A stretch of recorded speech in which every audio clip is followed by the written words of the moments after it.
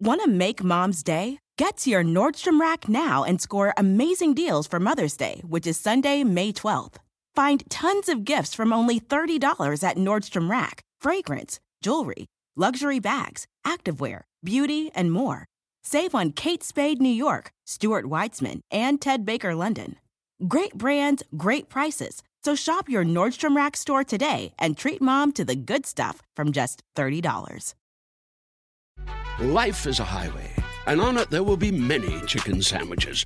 But there's only one McCrispy. So go ahead and hit the turn signal if you know about this juicy gem of a detour.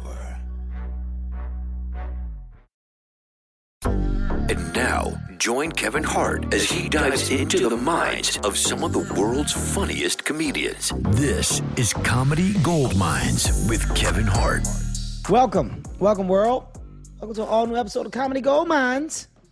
I said it in a very excited tone because I'm excited today. So I'm going to say it again. Welcome, world, to an all-new episode of Happy Goldmines, where we get inside the minds of amazing comedians, amazing personalities, amazing people who understand funny and understand the levels that are attached to it. And today's episode will be no damn different.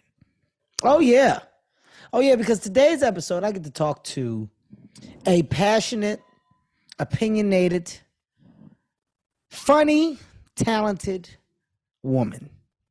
And I've yet to talk to her in depth. I've yet to have a long, conversation. Which I find odd. It's very odd. We've yet to, really have a good back and forth. And today, I deemed the day. Ladies and gentlemen, please welcome Amanda Seales to Comedy Goldmines. How you doing, Amanda? I'm honored to be amongst the minds of Comedy Gold. So thank you. It's pretty dope. This thing is it's turning into something special. I wanted to do it because I really have a want and need for information about people that share the love for what I do. I love to hear people's stories. I love to know how things came together. And in doing so, it just kept on, it kept getting bigger. It kept getting better. And what I found is that I'm not the only one that loves to hear that. People love to be inspired and informed by just understanding there's so many ways to that place of success, or, that place that we deem as successful.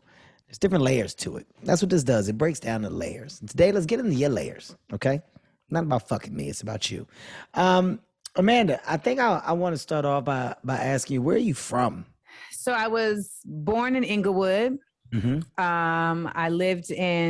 Then we moved to the Valley. I lived in LA till I was 8. Mm-hmm. Then I moved to Orlando. So that's where I spent my formative years in Orlando until I was 18. And then I was in New York. So when you ask where I'm from, it's I didn't just grow up in one place, but I feel and then my mother is from Grenada. Okay. So there's a confluence of things there in terms of how I define where I'm from. I got some Cali, I got some South. A nice mixture. I've always been a New Yorker. Which place do you prefer? At 40, LA. Mm-hmm. At 26, it was New York, yes. Yeah. You know what I'm saying? It's busy. It's vibrant. Now I'm oh my God, this is tiring. When did you make the choice to say entertainment? When did you know that this was the road for you? When was this your decision? What mark? Where were you? I would say, I was a child actor. Okay. So I was really. I didn't know that. See, this is what I want to get to. I didn't know that. Yeah, what do you mean child actor? I was on the show My Brother and Me on Nickelodeon. I know what that was. Yes. So actually, the creator of My Brother and Me, Calvin Brown Jr., is a writer on Real Husbands. I know Calvin. Calvin has known me since I was 12 years old. Holy shit. I know Calvin. Yes. Look at that. Already these worlds are colliding. Okay. I like colliding. It. Okay. So, and I was in the movie Cop and a Half, which is I know Cop and a Half. It's a random. I'm amazed at how many people know this movie. Cop and a Half. Yes. Burt Reynolds and Cop and a Half is one of those movies that stand out and will forever stand out because it was the first of that kind. Right. Right? Like when you talk about, the movies in that genre of film that have come after, Cop and a Half is the stamp for it. That's a big deal. That's a big deal. I'm honored. Well, to be honest, also, My Brother and Me was the first of the Black Nickelodeon shows. So like we got canceled after one season, but they played it for 7 years because it fit with the other shows like Kenan and Kel, All That, Cousin Skeeter. All those shows came after My Brother and Me. So, I've been at the forefront of a few things, you know what I'm saying? No. Those are two amazing amazing notches on your resume, on your belt. Thank you. I would say SAG since 94. SAG since 94. That's the credit. That's the credit that I'm going to go with. I want to get into you now, and then I'm going to go back to old, because I want to flip flop a lot, right? Because what I now love about you is that you are unapologetically you, and by that I mean you got something to say, you're going to say it, and how you feel is not just how you feel, but it's what you make felt. Right? Like you're passionate about. Is that a cat tail or is that something just popping up? That's a cat tail. That's a cat tail. That's a fucking cat tail. All right. I didn't know what it was. I just saw a tail moving in the back. It's a black cat. Gray cat. Gray cat. Great. Are you a cat lady? Yes. How many cats? 2. Oh, oof. I have a dog. But my man was a dog person when we got back together. But now he's a cat person. Ooh. So he's like, I got to get my own cat now. When you got back together. Well, if you say the word back together, that means that there's a little bumpy water, so you got back together. So maybe he just said, this is an amazing way back here. We were college sweethearts. Okay. And then there was a 20-year gap. And then we got together. Holy shit. Love story. Yeah. So it's like not like back together, like, you know what I'm saying? Like we took a break. It was like we grew. You bumped into each other after 20 years or you found each other after 20 years? I texted him one night and was like, what's your Instagram? And he had called me. Very romantic. Go ahead. He had called me like 3 months earlier and I was like, why are you calling me? Like, what are you calling me about? Like, what is this even for? Because we hadn't spoken in like 5 years. We had a falling out. And so I'm just like, what's this about? Like, and he was just like, I was just checking on you. I was like, oh, so you're not calling me to take responsibility for your role in us not talking. I was very like ready for that. Yes. And so I was like, well, I don't have the emotional bandwidth to, I just remember saying I don't have the emotional bandwidth. And I was like, I don't have the emotional bandwidth to like carry this conversation without dealing with the actual parts of it that need to be discussed. So, be well. And so we didn't speak. So like, that was like in June. And then I just had this brainwave in September of that year and was like, of last year, and was just like, what's your Instagram? And he sent it to me and I looked at his Instagram. I was like, okay. So you got a daughter, you got a band. So, okay. So you've been busy. And then I was like, why did you call me in June? And he was like, I just wanted to see how you were doing. I'm like, oh, so we're still not gonna have the conversation. And then he called me and we promptly got into an argument. And then I hung up and he called me back. And I was like, why are you calling me? He was like, because I told myself that if you ever spoke to me again, I was not going to let you stop talking to me again. And that was it. Rest is history. Rest is history. Yeah, the next morning, we fell asleep on the phone. The next morning, I was like, what are we doing? Because I'm really not trying to be your homegirl. He's like, well, we go together. Oh, my God. You're so fucking 40. Direct. You're so direct. Any woman at this point is like, what I had, and you know what it is? I was direct also because I had someone be direct with me recently before that. They were literally straight up like, yeah, I fuck with you, but I can't be with you. Like, I'm not prepared and I'm going to keep it a buck because most niggas would not keep it a buck and just like get the pieces of you that they want and then, play with you. And I appreciated that, like for real. So, I really feel like being direct has done me very well. Being direct has done you very well. I just said, like, you know, it's extreme. Like I told you how I feel. Yes. My only perception of you is based off of, you know, what I've seen. It's just The Instagram. well, I mean, I can't take that, you know, because I'm not as a guy who's been, you know, who has been through several debacles and yes, debacle. That's a word. debacles. 10 points for Gryffindor. Yes, a guy who's been through several debacles, and you know, in those moments, social media can magnify or sway or turn or change things into, you know, whatever it wants to be. So I can't judge a person based off of that. I'm talking about my perception of you isn't one where I'm judging you. It's what I've seen, I've seen you do, and I've seen you be very passionate about certain things. You know, look, you're a black woman and you stand on that. And in being a black woman, you make your presence felt when, once again, you feel like it should be. I want to ask you, in your journey in this entertainment business, right, through the years of you doing what you do, has your, I don't want to call it frustration because that's the wrong word, right? For you to get to the point where it's like, you know, these platforms are now given and things should be said, need to be said. Do you feel like your journey has been fulfilled with moments of like, I've taken a lot, I've endured a lot, and now at this point in my life, I know how to speak correctly and speak on things. I know how to raise awareness. I want to know what, like, because there's a decision that gets made, right? These platforms didn't exist before. Yeah. These platforms didn't exist. So when they didn't exist, it was conversations between you and some, or maybe you and many, or maybe a meeting, maybe a group. I don't know. I don't know how, you know. Well, it used to be more so like speaking engagements. Yes. You know, like, but you're still like in a controlled environment. Like you're at an event. We're all here for the same reason. Yes.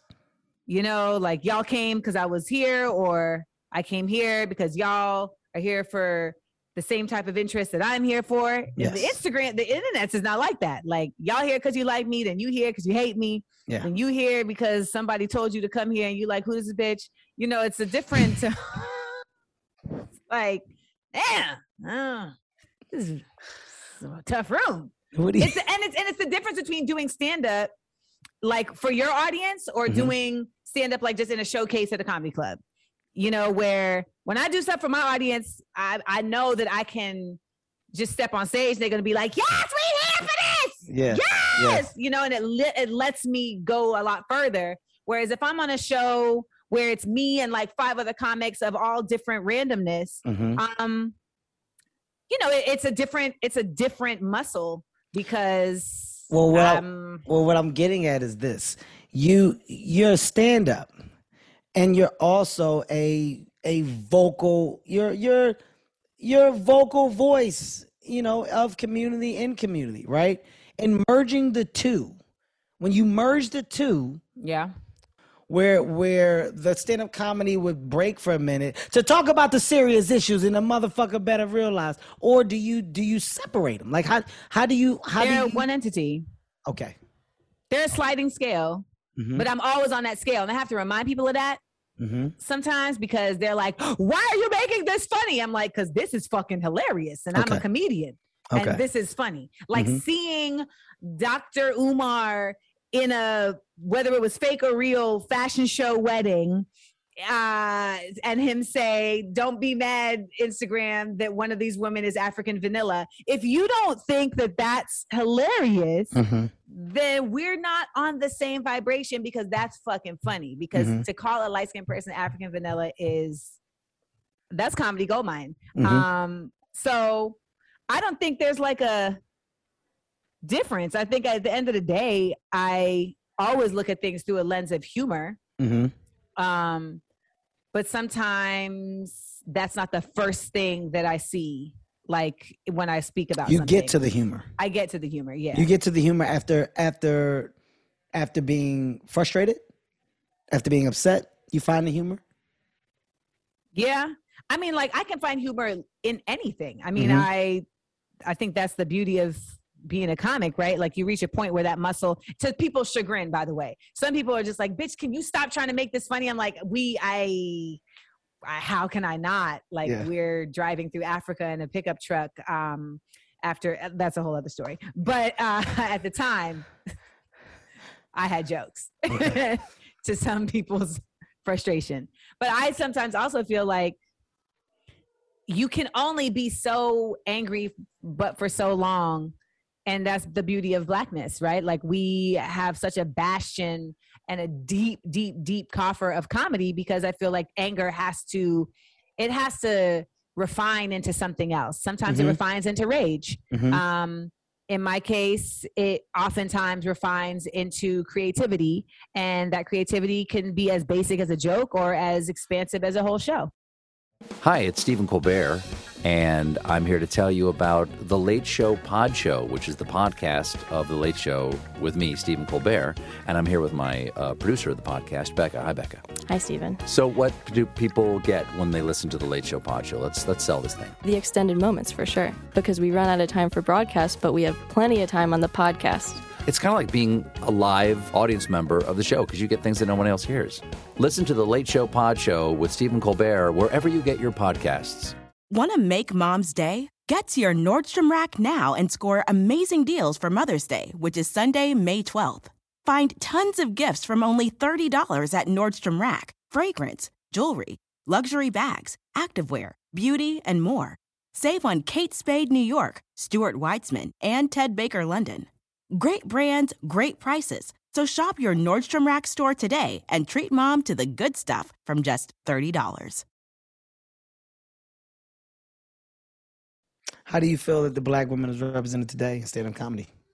I think we're still like kind of there, but not, I think we are getting there. I mean, I was the first Black woman to have a stand-up special at HBO. I was only the second Black woman to ever have a stand-up special at HBO, and it was the first in 10 years when I got my special. Did you make them aware of that after Amanda Seales? Of course, I mean, I would assume. Listen, there's no world where I don't see you saying that. I was like, how is this not? Because there were people that were trying to make that like a point of congratulatory praise, and I was like, this is not something to be proud of. This is actually shameful. So, like, do better. like you're the first Black. I'm like, I hate the idea of first Black anything in 2021. I'm just like, you sound like my friend Will Spank Horton. Spank is a comedian. He's also, he's on my radio show Straight from the Heart. I know Spank. Well, the audience doesn't know. I have to make the audience know. See this? Look, people forget how good of a host I am. I'm painting a picture for the people that are listening. Paint on, Bob Ross. Paint on. So they have to understand. Spank has a enormous amount of frustration towards any conversation surrounded by the first Black. And we have been debating with Spank with this for years. Like, Spank shuts it down on a radio show. We're like, hey, man, Spank, they say that this is the first Black man to ever hold a candle. He's like, see, this is shit I'm talking about. Like, he gets so angry. So when you voice your frustration, I can immediately picture Spank's face and him saying, finally, somebody that feels the way that I feel. In 2020, this is the last thing that I want to hear. I don't want to hear about the first Black man to do this. He said, that's ridiculous. We should have been did the shit. Stop celebrating the shit. Stop making it news. So, for you, when you look at that moment, right? A big moment it is still. It still is a big moment. You doing an HBO special. Now, granted, when you peel the layers off of it the way that you did, it's something where you make them aware of and say, you guys, you got to do better. And I believe Yvonne, right?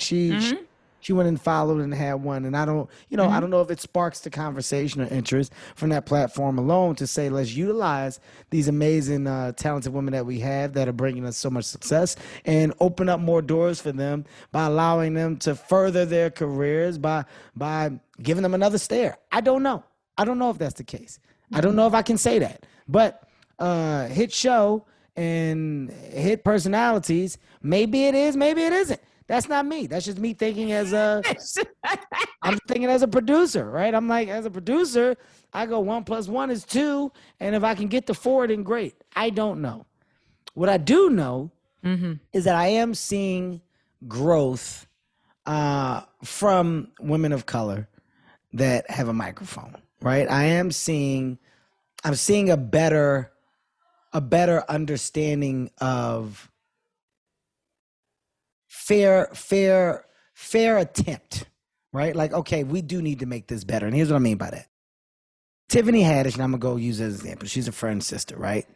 Tiffany Haddish and the onboarding of, I want to put these other women on. Mm-hmm. And I want to do a special, and these black women are going to be on here, and they all played a major part in my career somehow, some way. Mm-hmm. There was a time a couple years ago where, I'll say more than a couple years ago, where, well, who are they and what? No, right? There was a palm to the chest for a lot of things if we don't feel like these things can move the needle for us. Mm-hmm. I don't know, right? I don't know. I've seen an attempt to say, okay, we're going to go with the creators behind those that are trying to open these doors. And I say that to say, even with London Hughes, right? London Hughes, she didn't come over. She wasn't known, but I said, yo, this girl she's a comedian. She's come from the UK. She's got a lot of steam on it. Yeah, I'm going to produce her special. And, all I need is just your support as a platform to give her the proper, presentation, give it a proper marketing promotion. It wasn't met with the same hesitancy that it once. Can I point something out, though? That I'm Kevin Hart and it's different for me? Yeah. Okay. Well, it's not just that you're Kevin Hart. I think it's a false equivalency in a certain way, because it still has us cheering on extremes that we don't share with white counterparts. Absolutely. So like, you have to be Kevin Hart.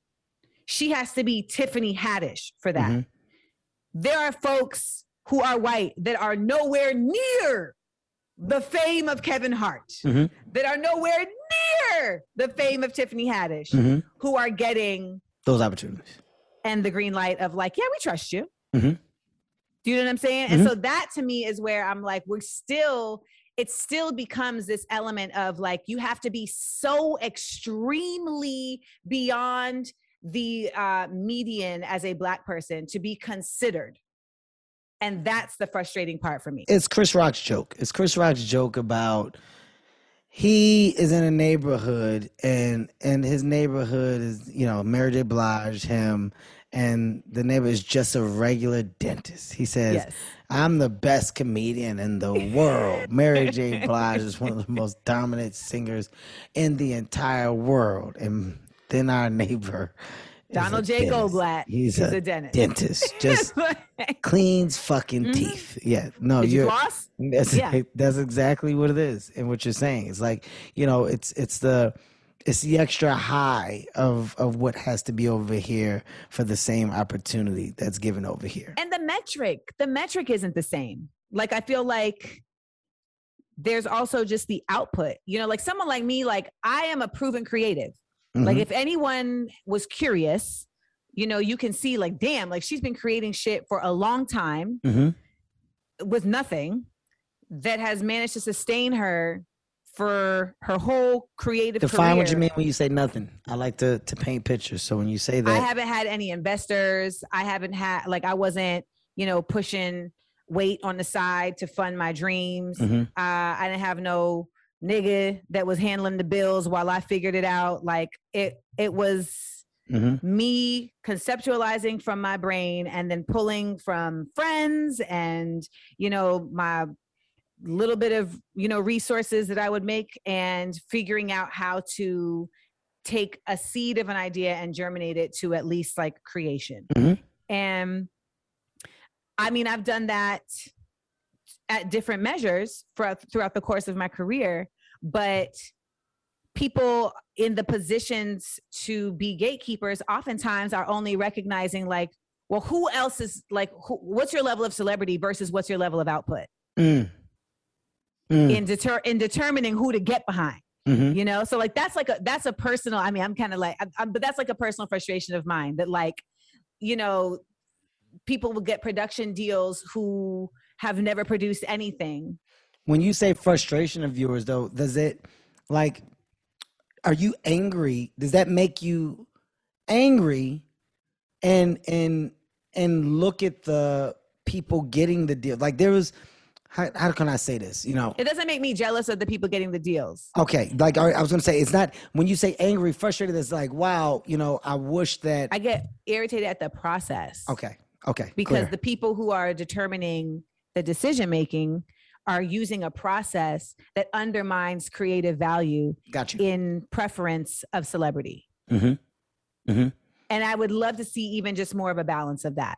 And if it's not celebrity, then the next tier down is in preference of like, oh, I relate to you because you're a white guy like me. And so the things that you're talking about, I understand. And so therefore I will get behind you. You know what I mean? Mm-hmm. And so, which is also why we have to have more folks in executive positions that have a mindset of, you know, there's a lot of stories to be told. Well, I was just about to say, you know, when I have these conversations and I hear this side of like outlook on what I feel is missing, right? Like here's the thing. I'm not able to bring my ideas to the same table that these people are bringing their ideas to. And the table that I have to get to is full of people that don't have the understanding or knowledge or the curiosity or to go or to simply say, oh my God, this could be good. This table that I have to sit at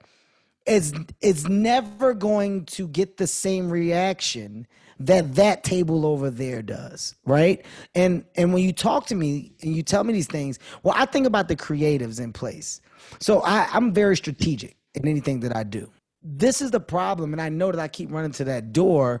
Well, I'm going to find the other door, the smaller door, but I'm going to find the people that are just starting to get through that door. And I'm going to say, the value that I feel like I have is not just an idea, but it's in potential IP. If I'm hearing what you're saying, you're going, I know how to fucking tell stories. I know that the things that I have are not only fucking good, but it's things that people want to see told. I know that for a fact. And if you put me with the right people and put me around the right people, I'm not only going to make them understand it, I'm going to make them fucking go, okay, this is something that we want to do.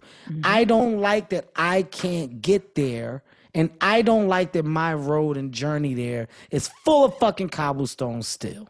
Because the other thing too is that, you know, we do still live in this racist driven world. So, you know, then you get Black folks in positions sometimes who make a point of not being the person who's bringing Black folks in because they don't want to look a certain way to their non-Black counterparts for a various amount of reasons. I'm not even trying to shade them. Like that maybe it's like, you know, I don't want them to pigeonhole me, so I don't want to be that. You know what I mean? There's a number of reasons, but ultimately it really is just, I want to see some good shit. Yeah. Like I really am craving some like exceptional shit. And I feel like a lot of the stuff that gets made is not based on like the actual dopeness of the product. It's based on like the connection, or it's based on, you know, the political play that's being made, you know, and down the road, et cetera. And so seeing that done with art, it's always been done. But now that I'm like in it, you remember when Dave was like, once they showed me behind the curtain, it was like, damn. Now that I'm in it, I was like, yeah, I don't know if I want to fuck with this. Well, and I had to recenter and decide to, because it felt like a behemoth. Like it felt like this like daunting, like just obstacle that I was never going to be able to get past. And then I just reached a point where I was like, well, nigga, you got to try. Well, what does Amanda Seales want? Well, that's what I'm saying. Well, what do you want from the business at this point, right? Like with your options. Options for what? That's vague. I want to be options. Tell me what does that mean? It's more like it's open. It's not vague. It's open. Okay, tell me what it means. Explain. I want options. I want to reach a point where when I have a creative idea, it's not about how am I going to get it done. It's about who. And I'm able to say, I have this idea. Which of you want to do it? And then I'm deciding who is the best person to do it versus being in a position where I'm hoping to get a yes from somebody to do it. And that is, you know, mean, I would love to stay in this DIY space, but at a certain point, like if you're going to cross over the bridge to be able to create projects that get to more people, like it's just a space you have to get to, or you have to get an investor to put money into you to be able to make the production. It's like when Kanye was telling Sway, like, I don't have the you don't have the answers because I don't have the infrastructure, et cetera, et cetera. And but you, unlike him, I feel like what I have come to understand more than anything is that there are more people than I thought that are in this business that feel the way I do, and that genuinely do want to make good work, and that like have a love for the same things that I love about this business. And so it's like finding those people. Well, so I think this is the beauty of this conversation, because I'm understanding and I'm learning. Like I said, we've never had a conversation. So, you know, I am the infrastructure. I am the fucking machine that you're referring to. And in doing that, I've never talked to you. We've never said But there's been people around you that have talked to me. But or they've talked, no, actually, there's people around you that have talked around me. Okay. But it's like we never get to sit down. Okay. I know what you mean. You feel me? Yes. And so I know exactly what you mean. Like, but I have been very quiet about my desire to create at this level because I was scared, and now I'm not. Yeah, well, I like in me talking to you now, it's like the first thing that I was going to say is like, well, are we talking about, you know, you now wanting to put on this creative hat? Are you telling me like you want to produce, you want to show run, you want to create? Like, okay, I've used this door and stand-up comedy is great and these shows and these acting jobs is great, but now that I've been behind it, I know that I have the ability to produce dope shit. I know that I have great ideas, and all I need is the correct machine to input said great idea. Literally. That's literally all I need at this point. That is correct. If I'm given that opportunity yes. to attach myself to said great machine, yes. an idea to great machine, well then I know that I've checked my box, and I know that I can continue to check this box ongoing. This is going to get me to a revolving door of what I feel would be or become. Well, like you, I'm strategic, right? So when you are signing up for something like that, you have to really ask yourself, what is like my staying power in this space? Because for me to attach myself to other infrastructures, et cetera, that means I need to be able to produce. That means I need to be able to stay in focus. And I had to really make sure with myself that I have that, you know, because you may have a couple good ideas, but then it's like, do you have any more good ideas?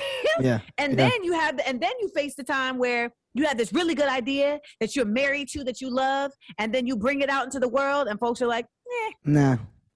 How do you deal with that? So these are the like things that you put yourself through that I put myself through in my strategic effort to understand if this is really where I want to anchor myself and ground myself. And I've done my due diligence enough to know that, like this is, I mean, Charlamagne has known this about me forever. He's always on my head like, nigga, why are you not producing? I'm like, I'm in process. But now I've reached a point where everything that you were saying, I truly understand and believe. It's not like before where it would be like, like that would be dope if I had that. Now I'm like, no, this is exactly how this would be implemented. This is exactly how this would go. I completely believe and trust myself to be someone who can contribute greatly to the African-American cultural canon in the spaces of art on a multitude of levels, because I've done it on a smaller level and I have loved doing it. And I think at the end of the day, you have to really know, like, do you love doing this or do you love getting money? Are you still operating in the space of funny within producing? Always. Or in the space of funny? Yeah. So then it's said here on Comedy Goldmines, I, Kevin Hart, will commit to a real deal meeting with said person Amanda Seales. Okay. And a real deal meeting. A real deal meeting. Not a bullshit. Not a like I wanna know. I wanna hear. And I'll have my execs there as well. Like I'm not a bullshit type of guy. I mean, I think my reputation speaks for itself, especially when it comes into this world. This is what the fuck I do. True. This is what I do very well. I develop, I execute. And I commend you because not a lot of people see things all the way through. Mm-hmm. But I'm a relationship guy. I'm big on relationships. And that's the only reason I'm still in this business. It's because of relationships. Yeah. Like Jesse Collins is why I have a special. Wow. Just because that's my nigga. Yeah. And like he was in a room and they were talking about everyone but me. Mm-hmm. And he was like, how you not talking about Amanda Seales? Mm. And of course, it required me to actually be funny. Of course, it required me to have an agent that stayed on top of it. Of course, it required me to show and prove, after he's planted that seed. But that seed was planted by love. Mm-hmm. Mm-hmm. And that can be something that's real hard to find in this town. Because sometimes when people mean relationships, they just mean like quid pro quo and quid pro. I can never say that. Quid pro quo. Don't look at me for it. I don't have it. And hand washing hands and whose dick did you suck and da da da da. And it's like I have never sucked a valuable dick that got me anywhere. Well, I've heard you actually speak on this before of saying that, because people love to say this. Yeah, you said that has not been your journey. It has not been. I literally had someone tell me, like, see, the problem is you suck the wrong dicks. Like you Jesus Christ. You were sucking dicks and niggas you liked. Jesus Christ. Jesus Christ, Amanda. Jesus Christ. And they're right. It was about joy, not strategy. But I mean, there is a strategic way to suck a dick. Don't get me wrong, because also you need to manage your drawstring. But when it boils down to it, it really, like, for so long, my method was simply just like, I'm going to just keep doing dope shit. And that's going to connect me to dope people. And it has. And then, those dope people have, so I say that to say that, like, I'm a relationship person too. And I've noticed that about you, that like the people you knew from back then, you're still able to be connected to. Absolutely. I mean, my mom was at lunch with my homeboy from high school today. Like, I mean, I am the same way. Wait, are you a Cancer? Did I remember that? I am a Cancer. Oh, we're Cancers. That's what it is. I'm a Cancer. When's your birthday? Cancer, July 1st. I'm July 6th. Yeah. I'm July 6th. There it is. Mm-hmm. There it is. More connective tissue. Jon Stewart is back in the host chair at The Daily Show, which means he's also back in our ears on The Daily Show Ears Edition podcast. The Daily Show podcast has everything you need to stay on top of today's news and pop culture. You get hilarious, satirical takes on entertainment, politics, sports, and more from Jon and the team of correspondents and contributors. The podcast also has content you can't get anywhere else, like extended interviews and a roundup of the weekly headlines. Listen to The Daily Show, Ears Edition, wherever you get your podcasts. I want to know what is a want from stand-up comedy? Is there still a want from stand-up comedy today? Is there still a drive for stand-up comedy today? Are you still like, you know what, I still want to check some things off the box or off the list that are attached to stand-up comedy today? Yeah. I want to do the same as Tiff in terms of making space for other comics. Mm-hmm. Smart Funny and Black started as a stand-up showcase, because when I started doing stand-up, it felt like Black comedy was being relegated to only one very specific form of comedy. Mm-hmm. And it was like, if you don't do Def Comedy, Jam style comedy, then you're not considered a Black comic. Like that was the tune of the town. If you have like more heady type comedy, if your premises are longer, if you're not giving a lot of physicality, then you're an alt comic, or you're over there with the white comics. Like, and that was just blowing me, because a lot of my friends that were Black comics, like, we want to talk to other Black people and tell these jokes, but it was like, oh yeah, but y'all aren't this, so we're not going to put you in this space. And so I literally started Smart Funny and Black as just like with the goal of expanding what is considered Black comedy.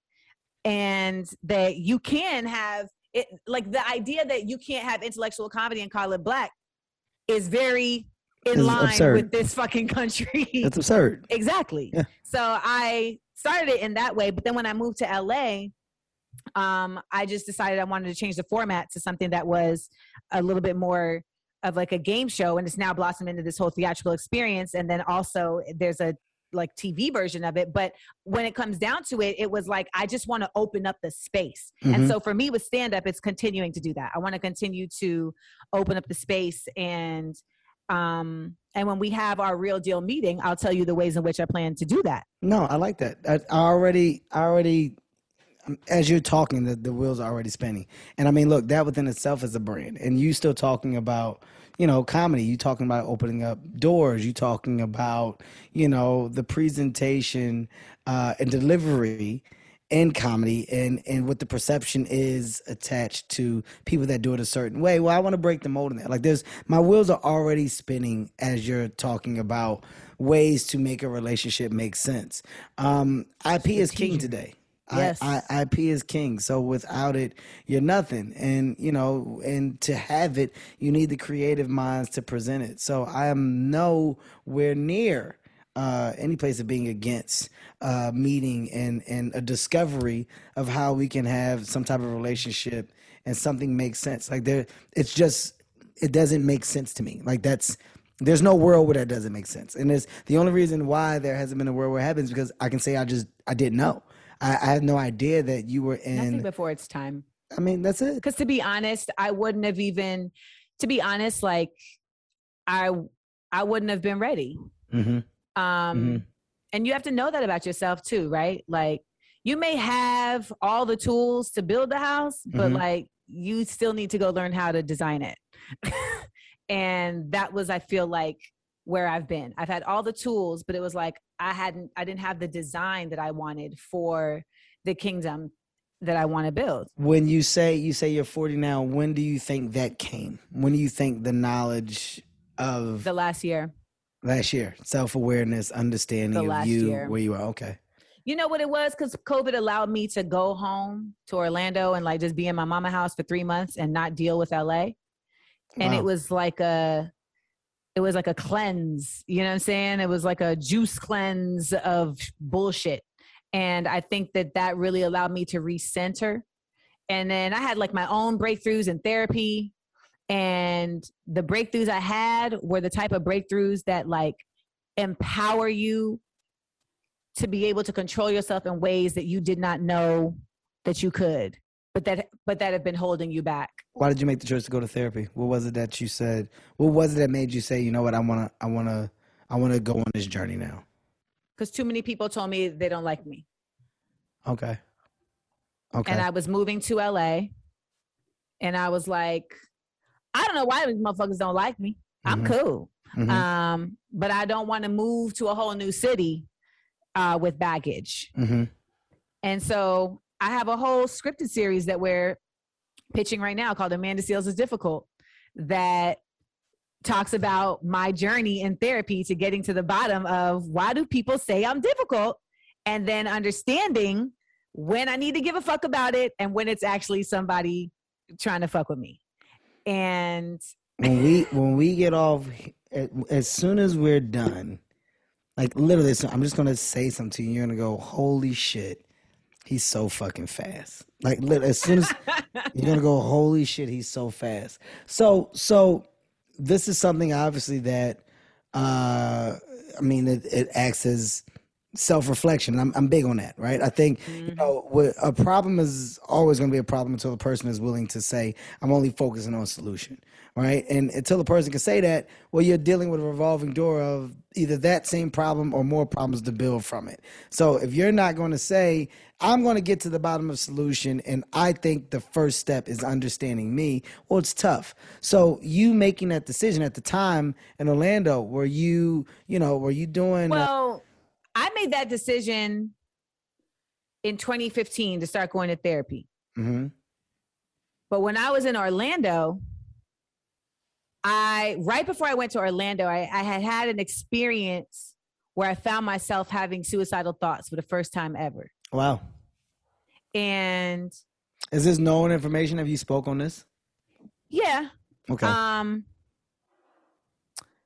But it made me really, like, to your point, reset, because ultimately I had reached this point where I know a lot of people who've gone through this, and they may not talk about it, but you reach a point where you're like, I am who I am, but it seems like who I am is somebody that, like, people don't like, which means that I'm always gonna be sad. So if I can't change who I am, and people don't like me, and I'm always gonna be sad, then why am I here? And depression is not rational. So, like, people would be like, oh, I'm depressed. And it's like, you're in a funk. You may be in a bad mood. Depression is when you reach a point of irrational thinking about your existence and about your ability to actually overcome that's what's in front of you. And, you're kind of like falling down a pit that has no bottom. And I was very fortunate that my pit has a bottom, because I told my assistant, I was like, get my mother on a plane immediately. Because, like, I ain't never thought like this before in my life. Get my mother on a plane immediately. I was doing the reel at the time. And I like literally had to go on camera the next day. I'm like crying the whole morning. I'm just distraught. And I always say this, like, I came on camera and I had 3 cornrows. And that's when niggas should have known something's wrong with her. Because she is on live TV with 3 cornrows and a full beat face of makeup. But I had to get it together because that's what we do. We get it together. That's a very Black woman thing to do. Like, I know I'm in the middle of a nervous breakdown, but I have to get this check. But ultimately from there, though, when I got on the phone with my therapist, she was like, you've just reached a point where your confidence has just been obliterated. And so we need to just get that back. And she made it she simplified. She made it so easy to understand. Yes. This thing that you have battled with that is acted as the craziest, if this was school, it's like you're looking at the board that Russell Crowe was looking at in Greatest Mind. Yes,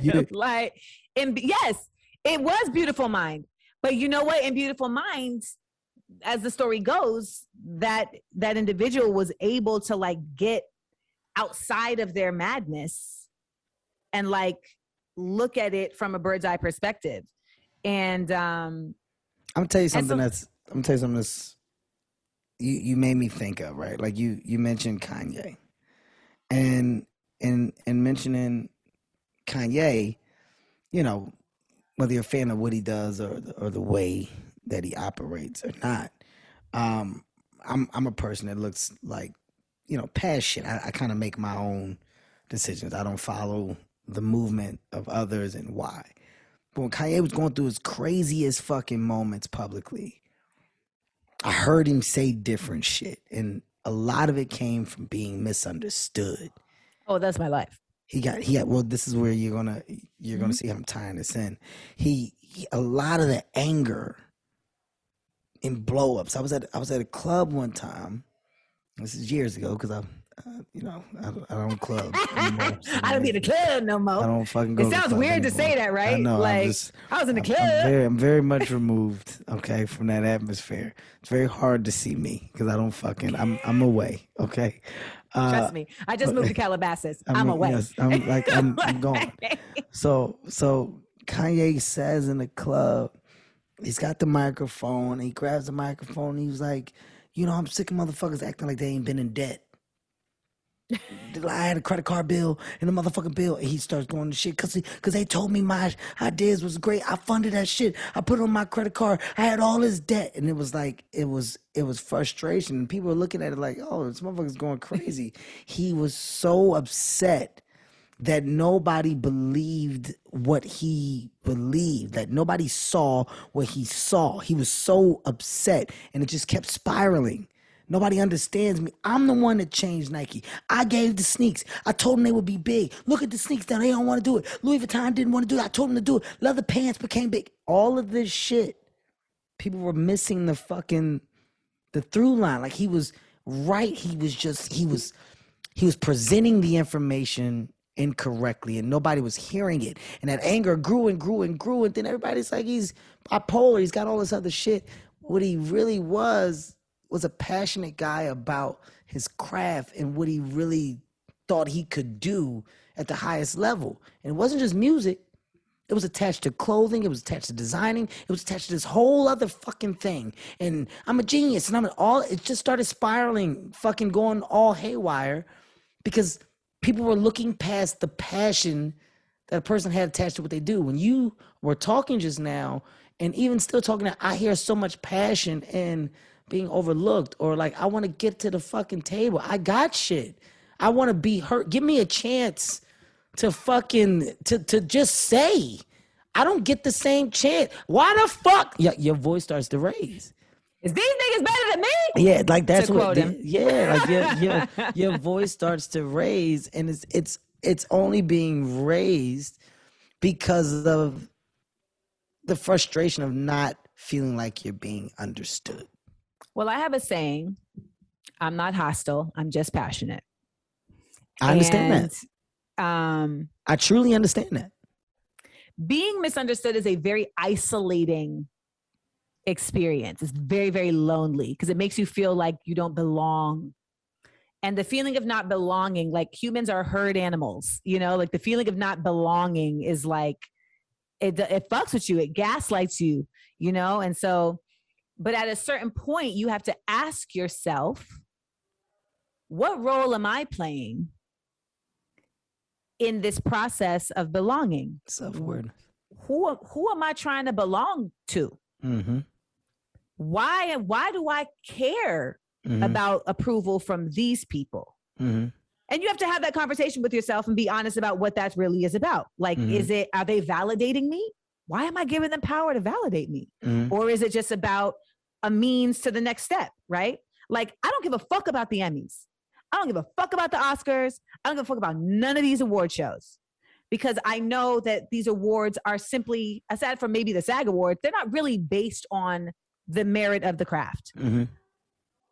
But I also know that in the business that I'm in, they have a value and a cachet in a certain way.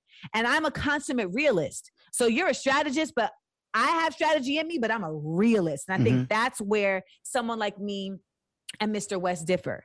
Because even in all of that frustration, I always know it comes back to me. And I have to assess, why am I this frustrated? And to your point, you go back and you ground it. Yeah. As my mother would say, you pull the kite in. Because the kite is all here, just going around. You have to bring it in. And then you find your new pathways. So that's what was happening to me. I was all crazy, all frantic and shit. But ultimately it was like, nah, nigga, like, you need to just reassess who you're doing work with, why you're doing the work. The deal I made with myself, I don't do nothing for just money. There have been times in my life where I had no choice. Like, if I needed to pay this bill, like, I don't like this thing right here. I don't like these people right here. I don't even like this content, but I need this check. I am very blessed to be at a place in my life where if it ain't fun money, I don't want it. And that's also good for your mind. It's good for your spirit, baby. It's good for your soul. It's good for your ancestors. I did Real Husbands the other day for one day. That was some of the funnest money I've ever made in my life. The environment, the people. Yes. The energy. Just being with Chris and, and like, I have spent a lot of time doing shows that may not have fulfilled me in that way. And they fulfill me in so many other ways, in positive and uplifting ways that were very valid. But at this point, I'm like, damn, like, I just want to be in a joy space. But do you know how many people struggle with that understanding, Amanda? Yes, because I struggled with it. That's the hardest thing for people to understand. I think the biggest misconception, about me is, damn, he don't want to go around or be around, blah blah blah, or he's not coming to. Kev ain't fucking with. I hear it all the time from my friends. I'm like, you guys just don't understand. I only involve myself with energy that I feel matches mine. And if it doesn't, or if it can't, you have to understand the consequence of just bad energy. Bad energy is such a low. Cancerous. It's such a low. Yes, it's such a fucking low. I don't like to hear about bad shit. You know how some people how some people love it. Like when you go, they scroll looking for it. You hear what happened to Tony, and you go, what happened to Tony? What happened to Tony? They get excited. What the fuck happened to Tony? No, I ain't here. Let me tell you. Man, it's gonna drag. What? I'm the guy that goes, I don't want to. I don't want to know. No, Kev, this is crazy, nigga. You heard such and such broke. I didn't hear. I'm okay. I don't like it. I don't like it. I don't like it, man. And I don't like how some flourish off of it. So I solely say this to say, I truly do understand what you mean when you say, if it's not funny money, if it's not something that I can do to have a good time, then it's not for you because you've seen the other side. Yes. That's growth. That's big. That's big. That's strong. Thank you. I turned down a job. I booked a job, but I moved into my new house as my first house. I bought it. We moved in on July 31st. Congrats. Thank you. I was supposed to start the job on the 4th of August. Mm-hmm. And I called my agent and I was like, I ain't signed shit. Can we change, and also there was like COVID and like the Delta was out here in these streets heavy. And I was just like, I feel like I just want to be in the house. Yeah. And that was a hard decision to make because you're also like, well, you got to pay for the house. So you need to go work. Yeah. But I'm so happy that I made that choice because money came as it does when you apply yourself to joy. Mm-hmm. It will come. Mm-hmm. And more importantly, peace came. And I was able to like spend my time not feeling anxious about like, oh shit, what's going on at the house? And okay, COVID is out here. I got to have the mask on and the shield. And I don't know these people on this show. So I got to meet a bunch of new people. And, I just, I had to be honest with myself in a way that it's taken a lot of growth and time to be, and I'm continuing that journey, even being this honest with you and saying like, nigga, listen, I want a multimedia moguldom with scripted, unscripted, live, written, or literary, I should say, and film. And then when people ask you why, it's because I can. That's why. Because I can. Mm-hmm. And not because I want to be famous, not because I want to be rich, but because I want to bring joy to people through the gifts I was given. Like, that's really why. You get no speed bump from me. You get no speed bump from me. You get no voice with hesitation attached to it. I don't think you're saying anything wrong. And, it's thinking like that gets those opportunities to come. And if you don't make it known that you think like that, well, then your wants and your direction, well, it's a secret. And you said something earlier about relationships. And I always say, it's not just who you know. It's who knows what you do. Exactly. I know a lot of people that I can't tell you what the fuck they do. I know a lot of people that if you ask me what do they do for a living, I'm gonna go, he cool. I don't know, he cool as fuck though. Yeah. He over here, he always got nice shoes. I'm gonna say something stupid. He's always got a nice hat. His hats be dope. I love his hats. I don't fucking know. And knowing this about you, this is past, Amanda Seales, the comedic talent. This is past Amanda Seales, the vocal voice, the host, the actress. Like, this is past. This is talking to Amanda Seales, the creative. And knowing this instantly, I tap into, well, I want to know more about that world and that thing that you have. And there is no space where you can't find something that can make sense. It just has to be worked. Mm-hmm. That's it. And if you're willing to do the work and willing to fucking, be a part of the process and stick with the process, there's no world where it doesn't work out. It just doesn't happen like that. It doesn't. Facts. It does not. Guys, shit. This is the beauty of the podcast, right? It's real conversation. It's unprepped. It's the will and want to know and understand. And that's what I want within the people that I'm talking to. I want to understand more. And on today's episode of Comedy Gold Mines, I'm happy to say that I'm leaving with a much better understanding of Amanda Seales than I had when I came in. And that's a fucking dope thing. And I hope you are too.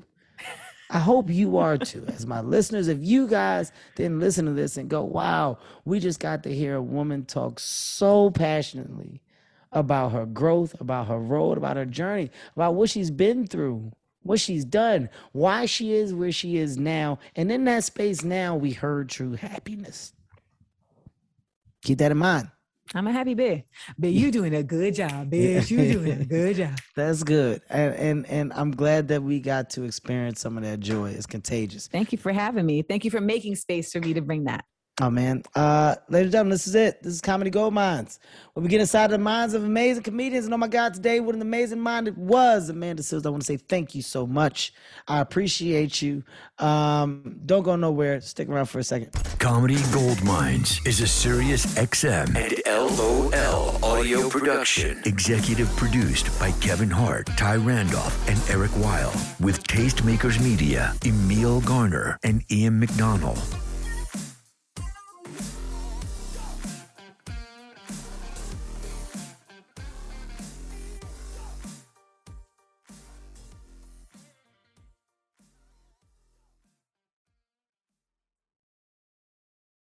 Jon Stewart is back in the host chair at The Daily Show, which means he's also back in our ears on The Daily Show Ears Edition podcast. The Daily Show podcast has everything you need to stay on top of today's news and pop culture. You get hilarious, satirical takes on entertainment, politics, sports, and more from Jon and the team of correspondents and contributors. The podcast also has content you can't get anywhere else, like extended interviews and a roundup of the weekly headlines.